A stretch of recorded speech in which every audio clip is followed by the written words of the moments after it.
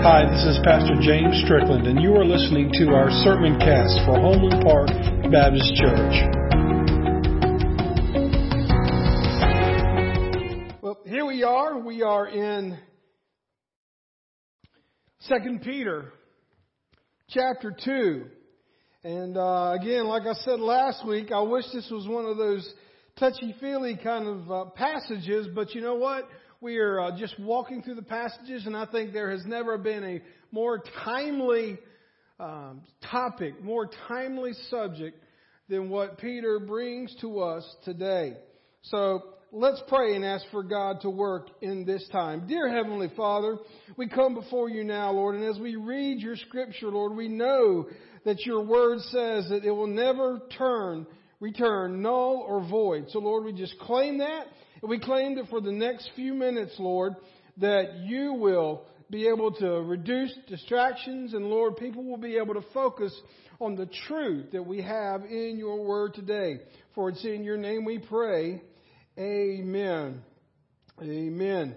Well, false teachers, if you didn't know this, false teachers are present in the world today. Peter identified them. That he said this was a problem even in the early church. Folks, we must grow in our faith. That's what he talked about in the first chapter. We must grow in our faith. We also must grow in our understanding of God's Word. Because here's why. There are false teachers that are going to be trying to lead people astray. It is evil. It is sinister. And it is everywhere. And God will judge false teachers, and He will rescue those who remain faithful to Him. The important thing for you today, my friend, no matter whether you've been a Christian all your life or you're just new in it, your job today is to know the difference between good teaching, biblical teaching, and false teaching. And I'm going to go ahead and tell you, and I may say this somewhere again today, it is not my job up here to point out the false teachers today.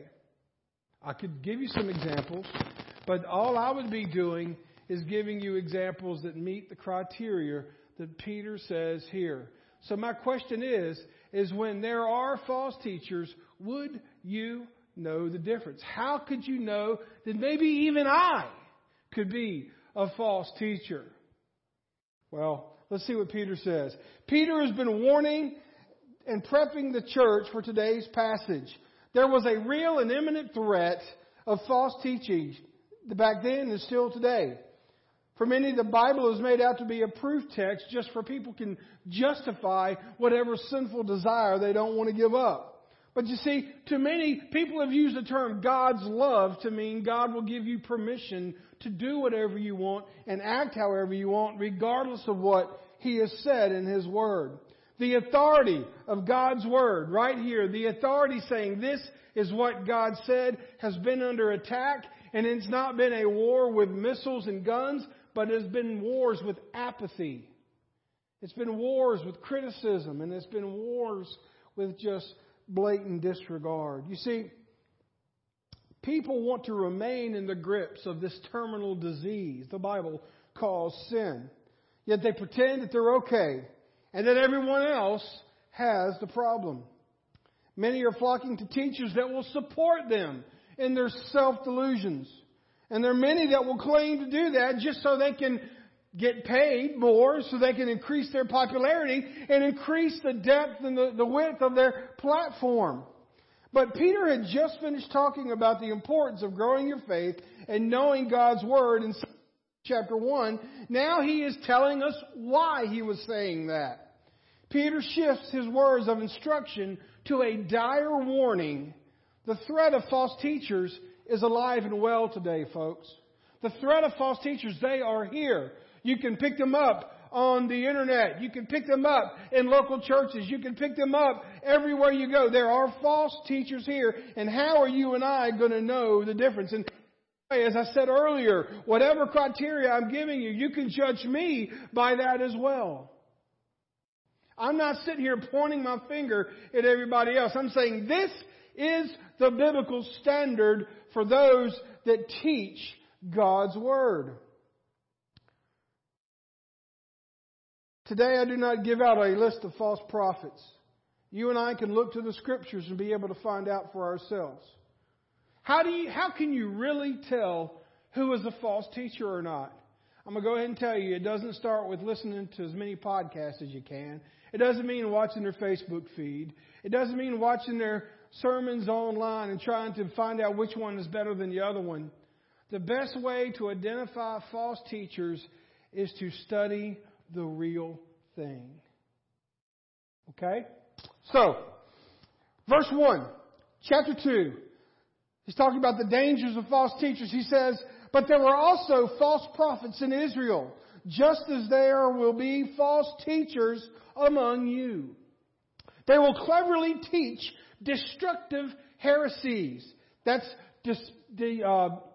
destructive heresies would be like deceptive and covert teachings. And even deny the master who brought them. That means that they will sound like they are saved. They will look like they are saved. They will act like they are saved. But he says in this way they will bring sudden destruction on themselves. Many will follow their evil teaching and shameful immorality. And because of these teachers, the way of truth will be slandered. And in their greed, they will be made up clever lies to get hold of your money.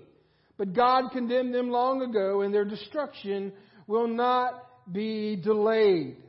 First of all, he says in verse 1, there will be false teachers among you. I don't know about you, but I remember a time back when I was working at another church, and I was a youth pastor, and I was there late, like 11 o'clock or 1 o'clock in the morning, something like that. No one was around. And we had a burglar alarm system. And so, it would be nothing during the day to think, well, there's people here, somebody accidentally took it off. But at 1 in the morning, you're not thinking that. So the alarm goes off, and my first thought is not, it must be a false one. My first thought is there a baseball bat in my office? What can I defend my paper in a paper clip? I don't know what's going on. But the truth of the matter is, my surroundings alerted me. The alarm was sounded, and I took it seriously. And my friends, the alarm, Peter is sounding the alarm of false teachers, and everybody is just looking at it as a false alarm.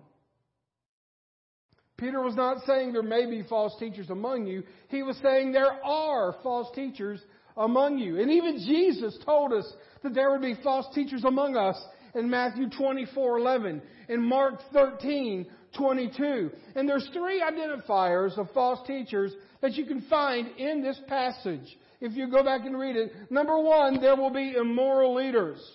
There will be leaders that do not take a stand on morality as it is dictated in God's Word. They will say, I know what it says in God's Word, but this is what it means today. No, what it says in God's Word and it meant then is what it means today. But yet, immoral leaders will be the ones that will say, do as I say, but not as I do. They will fear rejection, so they will not stand on biblical principles. The truth of God's Word will make people uncomfortable. Look, I don't know about you, but when I go to my doctor's office, I am uncomfortable. Because I know I'm not going to want to hear what he has to say, but I know that the doctor is going to tell me something that is for my benefit. That is what the Bible does to us spiritually. There is a lot less resistance to a preacher when they are echoing the theology of a people that reject God's Word.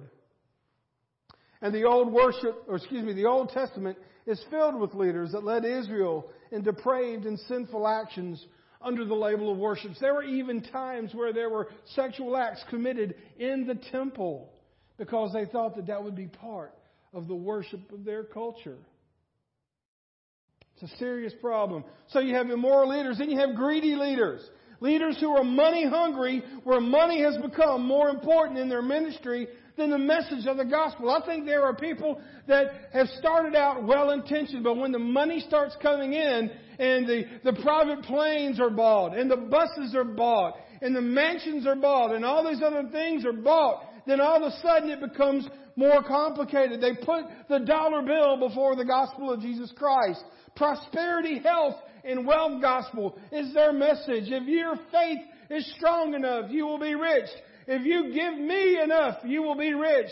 If you pray enough, you won't be sick. And if you do get sick, your faith is not stronger. That is a sham. That is abhorrent to the gospel. I don't see anywhere where Jesus prospered while He was on earth. He was not Jesus the prospering servant. He was Jesus the suffering servant.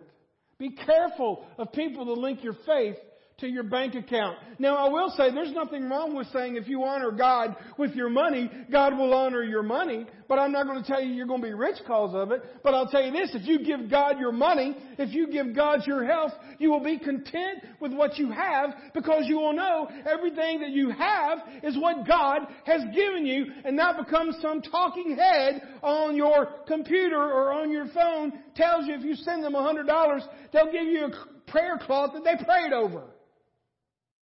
But people do it every day. Every day. I remember there's one type of preacher like this that I actually met a long time ago.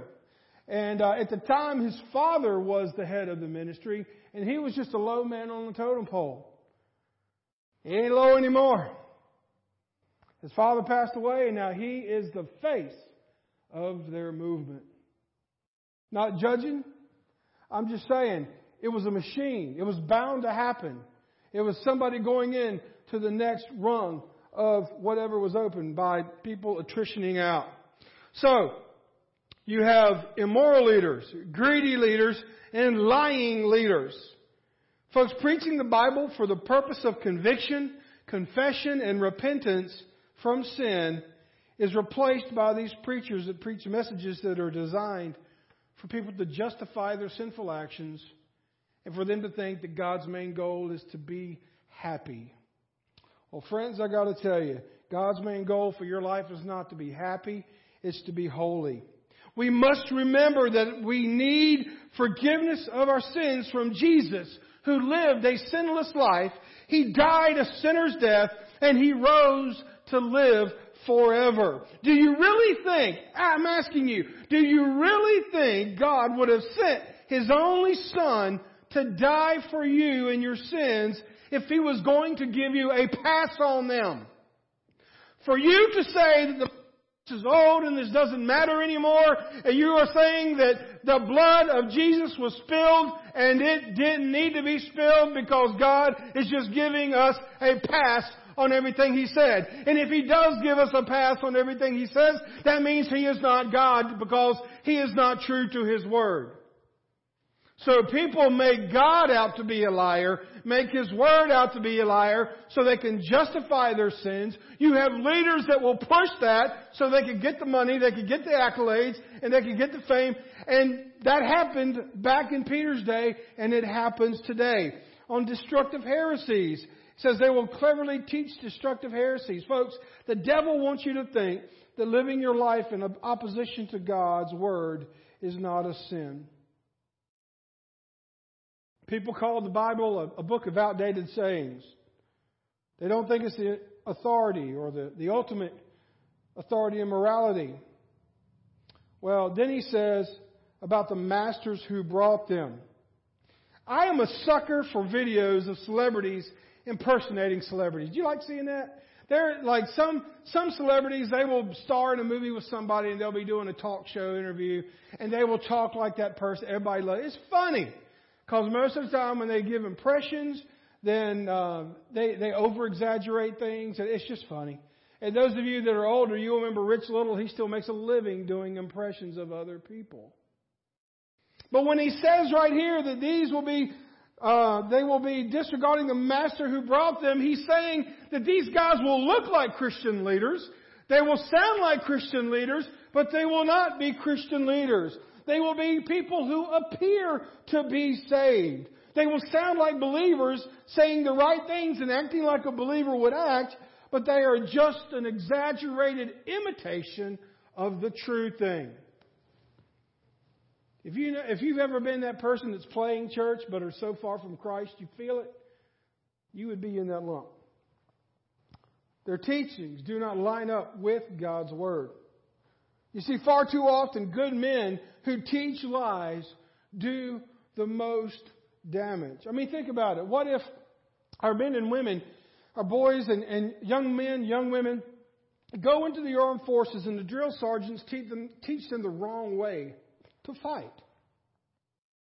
They're sealing their death right there. If they teach them the wrong way to do it, and the people that are learning it, they don't know any different. So do you see the danger of people that are false teachers? And some of them, I would venture to say, don't even consider themselves false teachers, but they are things that are opposite of God's Word. It says, many will follow their shameful teaching and immorality. Folks, false teachers will not seem evil.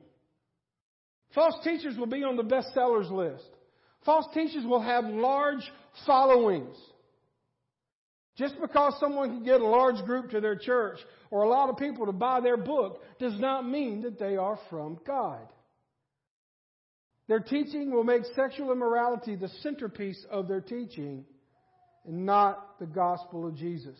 If you don't believe me, Paul warns Timothy in 2 Timothy chapter 4, verse 3. He says, "For a time is coming when people will no longer listen to sound or wholesome doctrine.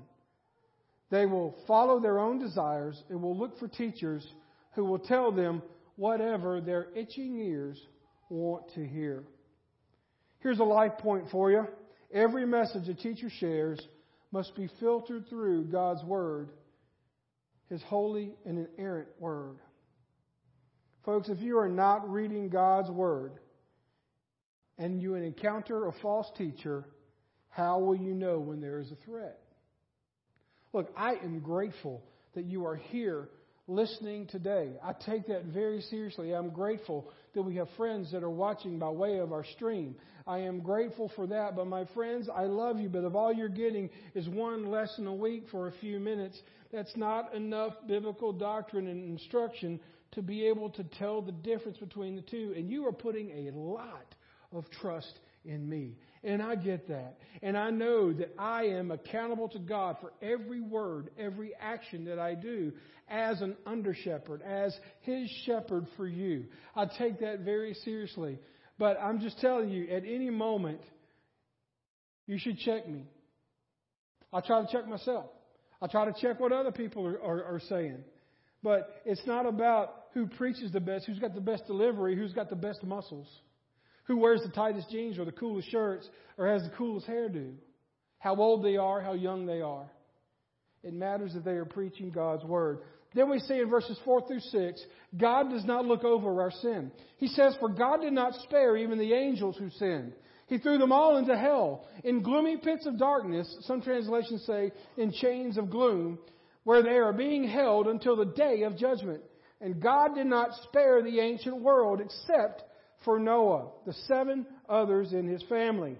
Noah warned the world of God's righteous judgment, so God protected Noah, destroyed the world of ungodly people with a vast flood.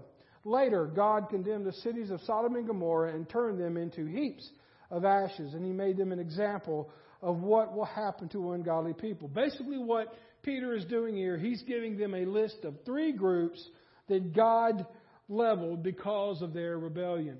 They rebelled against God. God leveled them, wiped them out, except for a faithful remnant to start over. He talks about the fallen angels. You know what a fallen angel is, right? Now, we could talk for several minutes about this right now because it's Halloween time. We can talk about demons and jack-o'-lanterns and all those kind of things. They're so cute. Fallen angel is not cute. A demon is not cute. You think, that old demon stuff, that's just stuff preachers say to scare you. No, they don't. Peter says right here that there are fallen angels that are incarcerated in what you would call hell right now. So that means that there are some that are incarcerated, and then there are some that are roaming this earth.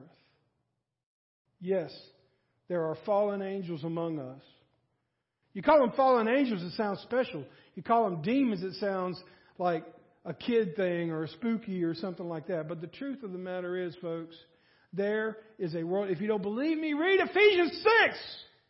There is a world, spiritual realm right now where if we could put on spiritual glasses and see what's going on right now, it would scare literally the hell out of us. Because that's what's happening around this church, in your hearts, in your minds right now. And we see that there are fallen angels that are using false teachers. Why is that? Because, again, Ephesians 6:12, we know that Satan cannot be everywhere all the time. That is why he relies on our fallen sinful nature and also the work of his fallen angels or his demons. You don't believe me? Jude 1 verse 6 says, "And I remind you of the angels who did not stay within the limits of the authority of God. He gave them that authority, but they left the place where they belonged. God has kept them securely chained in prisons of darkness, waiting for the great day of judgment." This is not hyperbole. This is happening right now. We look at how he handled fallen angels. We look at how he used humanity with Noah. We look at how in Sodom and Gomorrah he wiped out an entire city because they could only find one righteous man in the whole city. And that was Lot. And there were many in these groups that were self-professed believers, but they gave no indication by their lives that they were. They would have appeared to be saved, but Lot put up with a lot of criticism. I mean, as a matter of fact, if you go back and you read the story, you'll remember where every male, young and old, in the city came to his door wanting to have their way with some visitors that he had. He said, "Can't do that. You can't. These are my guests. Take my daughters." First of all, how's that any better? But he was under the gun. I mean, he was every day. He was the only faithful man. And he wasn't that faithful, but he was the most faithful. And God rewarded him with that by rescuing him. So what we see is that God wipes out, but he also saves remnants for his will to be done. So there is a lie and there is a truth here. Number one, the lie. God is a God of love, so God will save everyone who does more good than bad. I hear that a lot. People will say, well, you know what, especially as first responders or someone who serves our country, they will think, if somebody just gives their lives and as they are trying to save others, and they're obviously going to have a place in heaven. Where does it say that in there? There is nowhere in the Bible that says at the end of the day, if your good karma outweighs your bad karma, you're good. That is not what it says. That is a works-based faith. What it does say, it says that we must know Jesus Christ as our Savior and Lord. The truth is, the Lord is a God of wrath and a God of rescue. Look at 7 through 10. It says, "But God also rescued Lot out of Sodom because he was a righteous man who was sick of the shameful immorality of the wicked people around him. Yes, Lot was a righteous man who was tormented in his soul by the wickedness he saw and heard day after day." So you see, the Lord knows how to rescue God's people from their trials, even while the wicked under punishment until the day of final judgment. He is especially hard on those who follow their own twisted sexual desire and who despise authority. Folks, God used Lot as a righteous man. And I don't know about you, but I'm sure Lot felt like I feel sometimes, and maybe you feel, that the immorality is being shoved in our faces. It's being legislated. We're being told that we have to abide by things that are not the same in God's Word. We are told we need to accept things. It's on our TVs. It's on our phones. It's in our magazines. It's in our books. It's everywhere. We can't even buy toothpaste without seeing it. Those who strive to live righteously may not always be treated fairly. when adhering to a biblical worldview, but will be treated fairly by God's judgment in the end days. That is our life point there. You may not feel like you're being treated fairly. I may feel like that I'm sick of it being shoved in my face. But my friends, because of what we see in God's Word, because of what Peter is telling us, and because of what we know about God, one day we will get our reward. And those that are opposed to God, they will get their reward as well. It's like the old saying, play stupid games, get stupid prizes. Right? Then we see 10 through 16, false teachers, they mock God. It says these people are proud and arrogant, daring even to scoff at supernatural beings without so much as trembling. But the angels, who are far greater in power and strength, do not dare bring from the Lord a charge of blasphemy against those supernatural beings. What is he talking about there? What he's saying is, false teachers do not take demons seriously. They do not take God's judgment seriously. They do not take the fact seriously that they may be under the influence of a power that is not God. And you want to follow somebody like that? The false teachers were partaking in sinful activities during the worship or in the fellowship meal. Look at it in verse 13. Their destruction is their reward for the harm they have done. They love to indulge in evil pleasures in broad daylight. They disgrace and stain among you. They delight in deception even as they eat with your fellows in your fellowship meals. What that fellowship meal is, what we are about to partake of in just a minute. They were being sexually immoral during the middle of the Lord's Supper.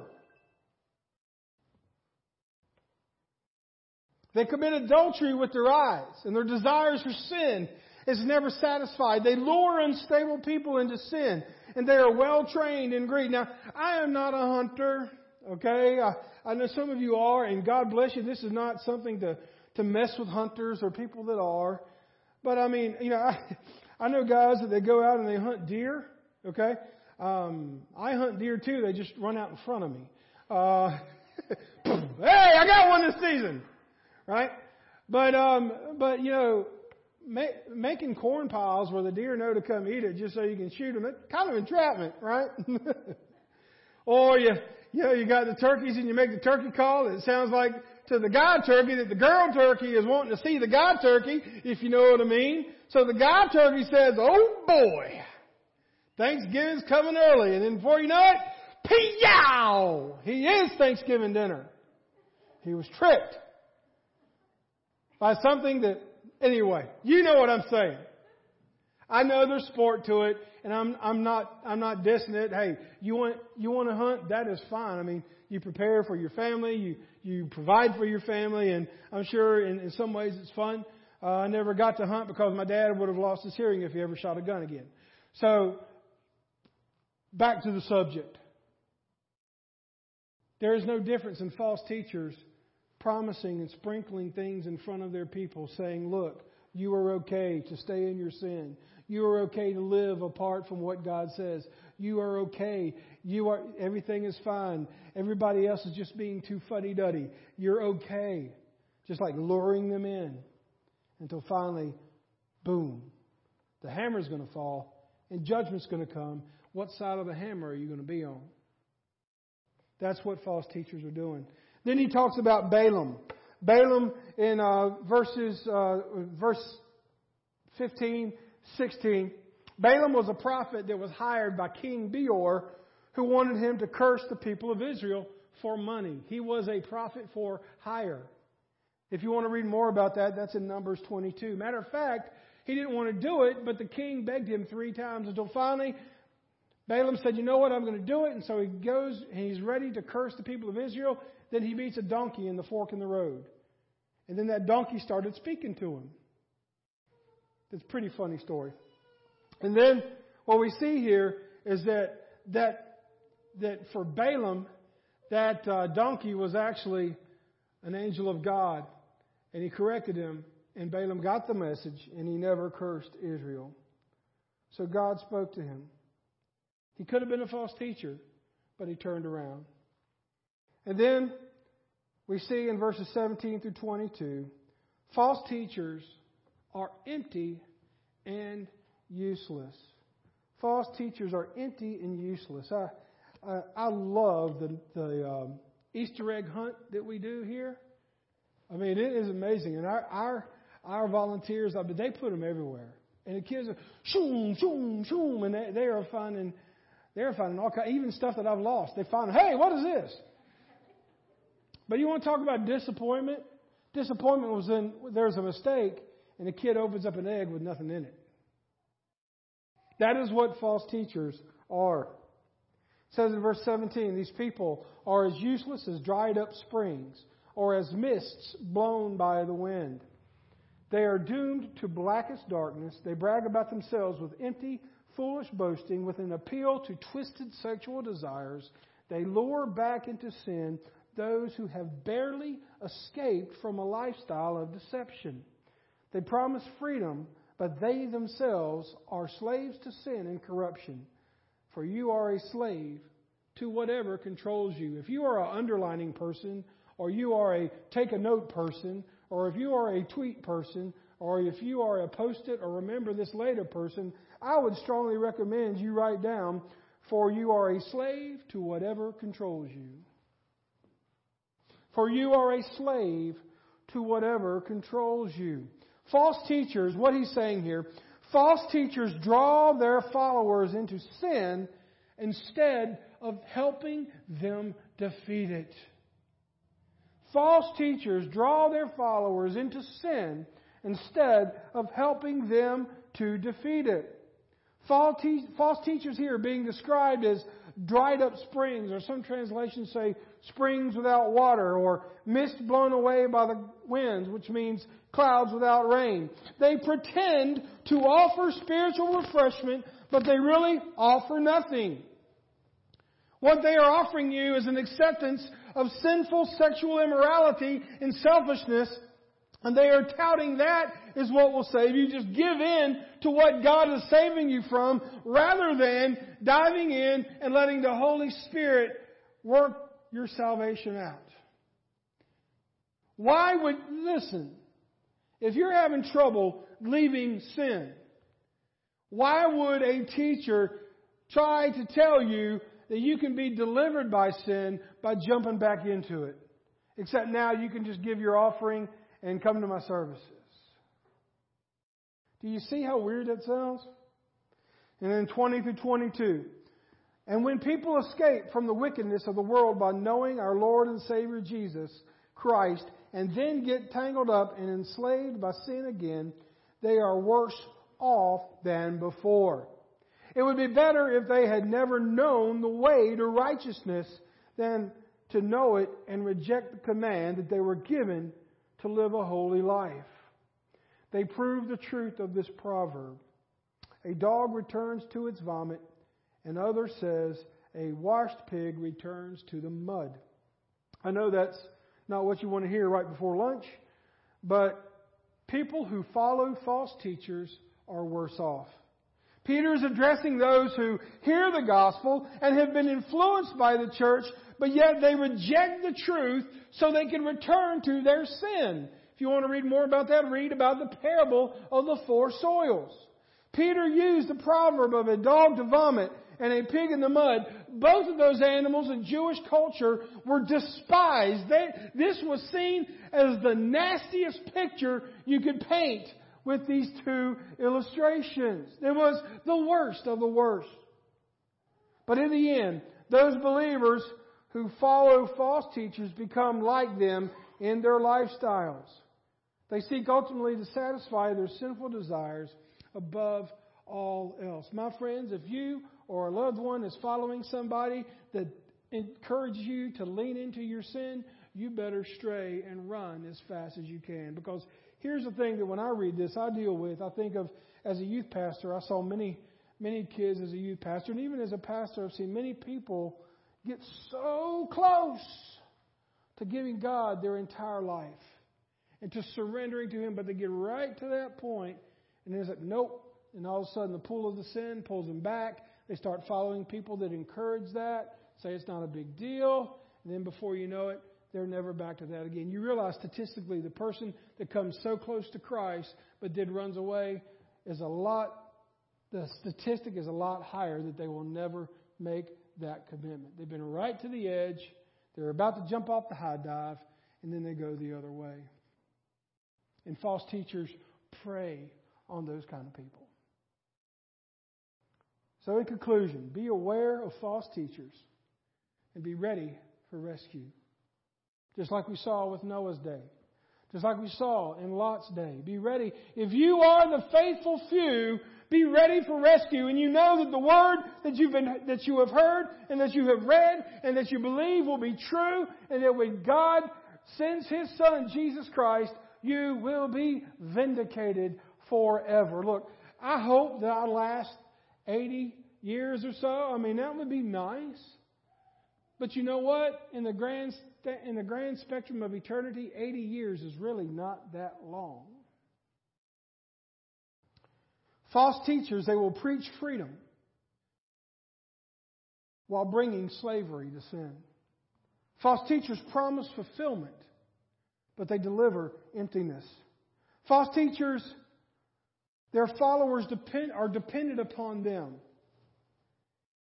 instead of Jesus. My friends, if you have a speaker that says, I'm the only one that can tell you, I'm the only one that's telling you the truth out here, and you can believe me, everybody else has got it wrong, you better run, my friends. False teachers elevate themselves. True teachers elevate Jesus. False teachers promise eternal life, but they only bring God's judgment. True believers, be prepared for your rescue when God judges false teachers at the second coming of Jesus. Because God will judge false teachers and rescue those who are faithful to Him. Make sure you know the difference. Make sure you know the difference. Let's pray. God, thank you so much for your word today. And as we go into our Lord's Supper time, Lord, this is a time where we as a church can identify with you, Lord. But Lord, if there is a single person that does not know you, or they're struggling with scriptures, they feel like that they've been led astray, Lord, may they come to know you today, Lord. Not by drinking some grape juice or eating a cracker, but praying, God, forgive me of my sins. Come into my life and help me to walk for you. Maybe there's a believer here that say, you know what? I could be easy pickings to a false teacher with my biblical knowledge. I make a commitment today to change that. The commitment time will be this, that as you leave this place, you will do it. But if there's someone that needs to know you, God, as your Savior and Lord, and they want to pray with me or one of our other leaders, then we're not going to leave until everybody goes. But right now, we're going to celebrate you and your Son for what He did for us through His sacrifice as we show our love to you by observing the Lord's Supper. Man, would you come forward?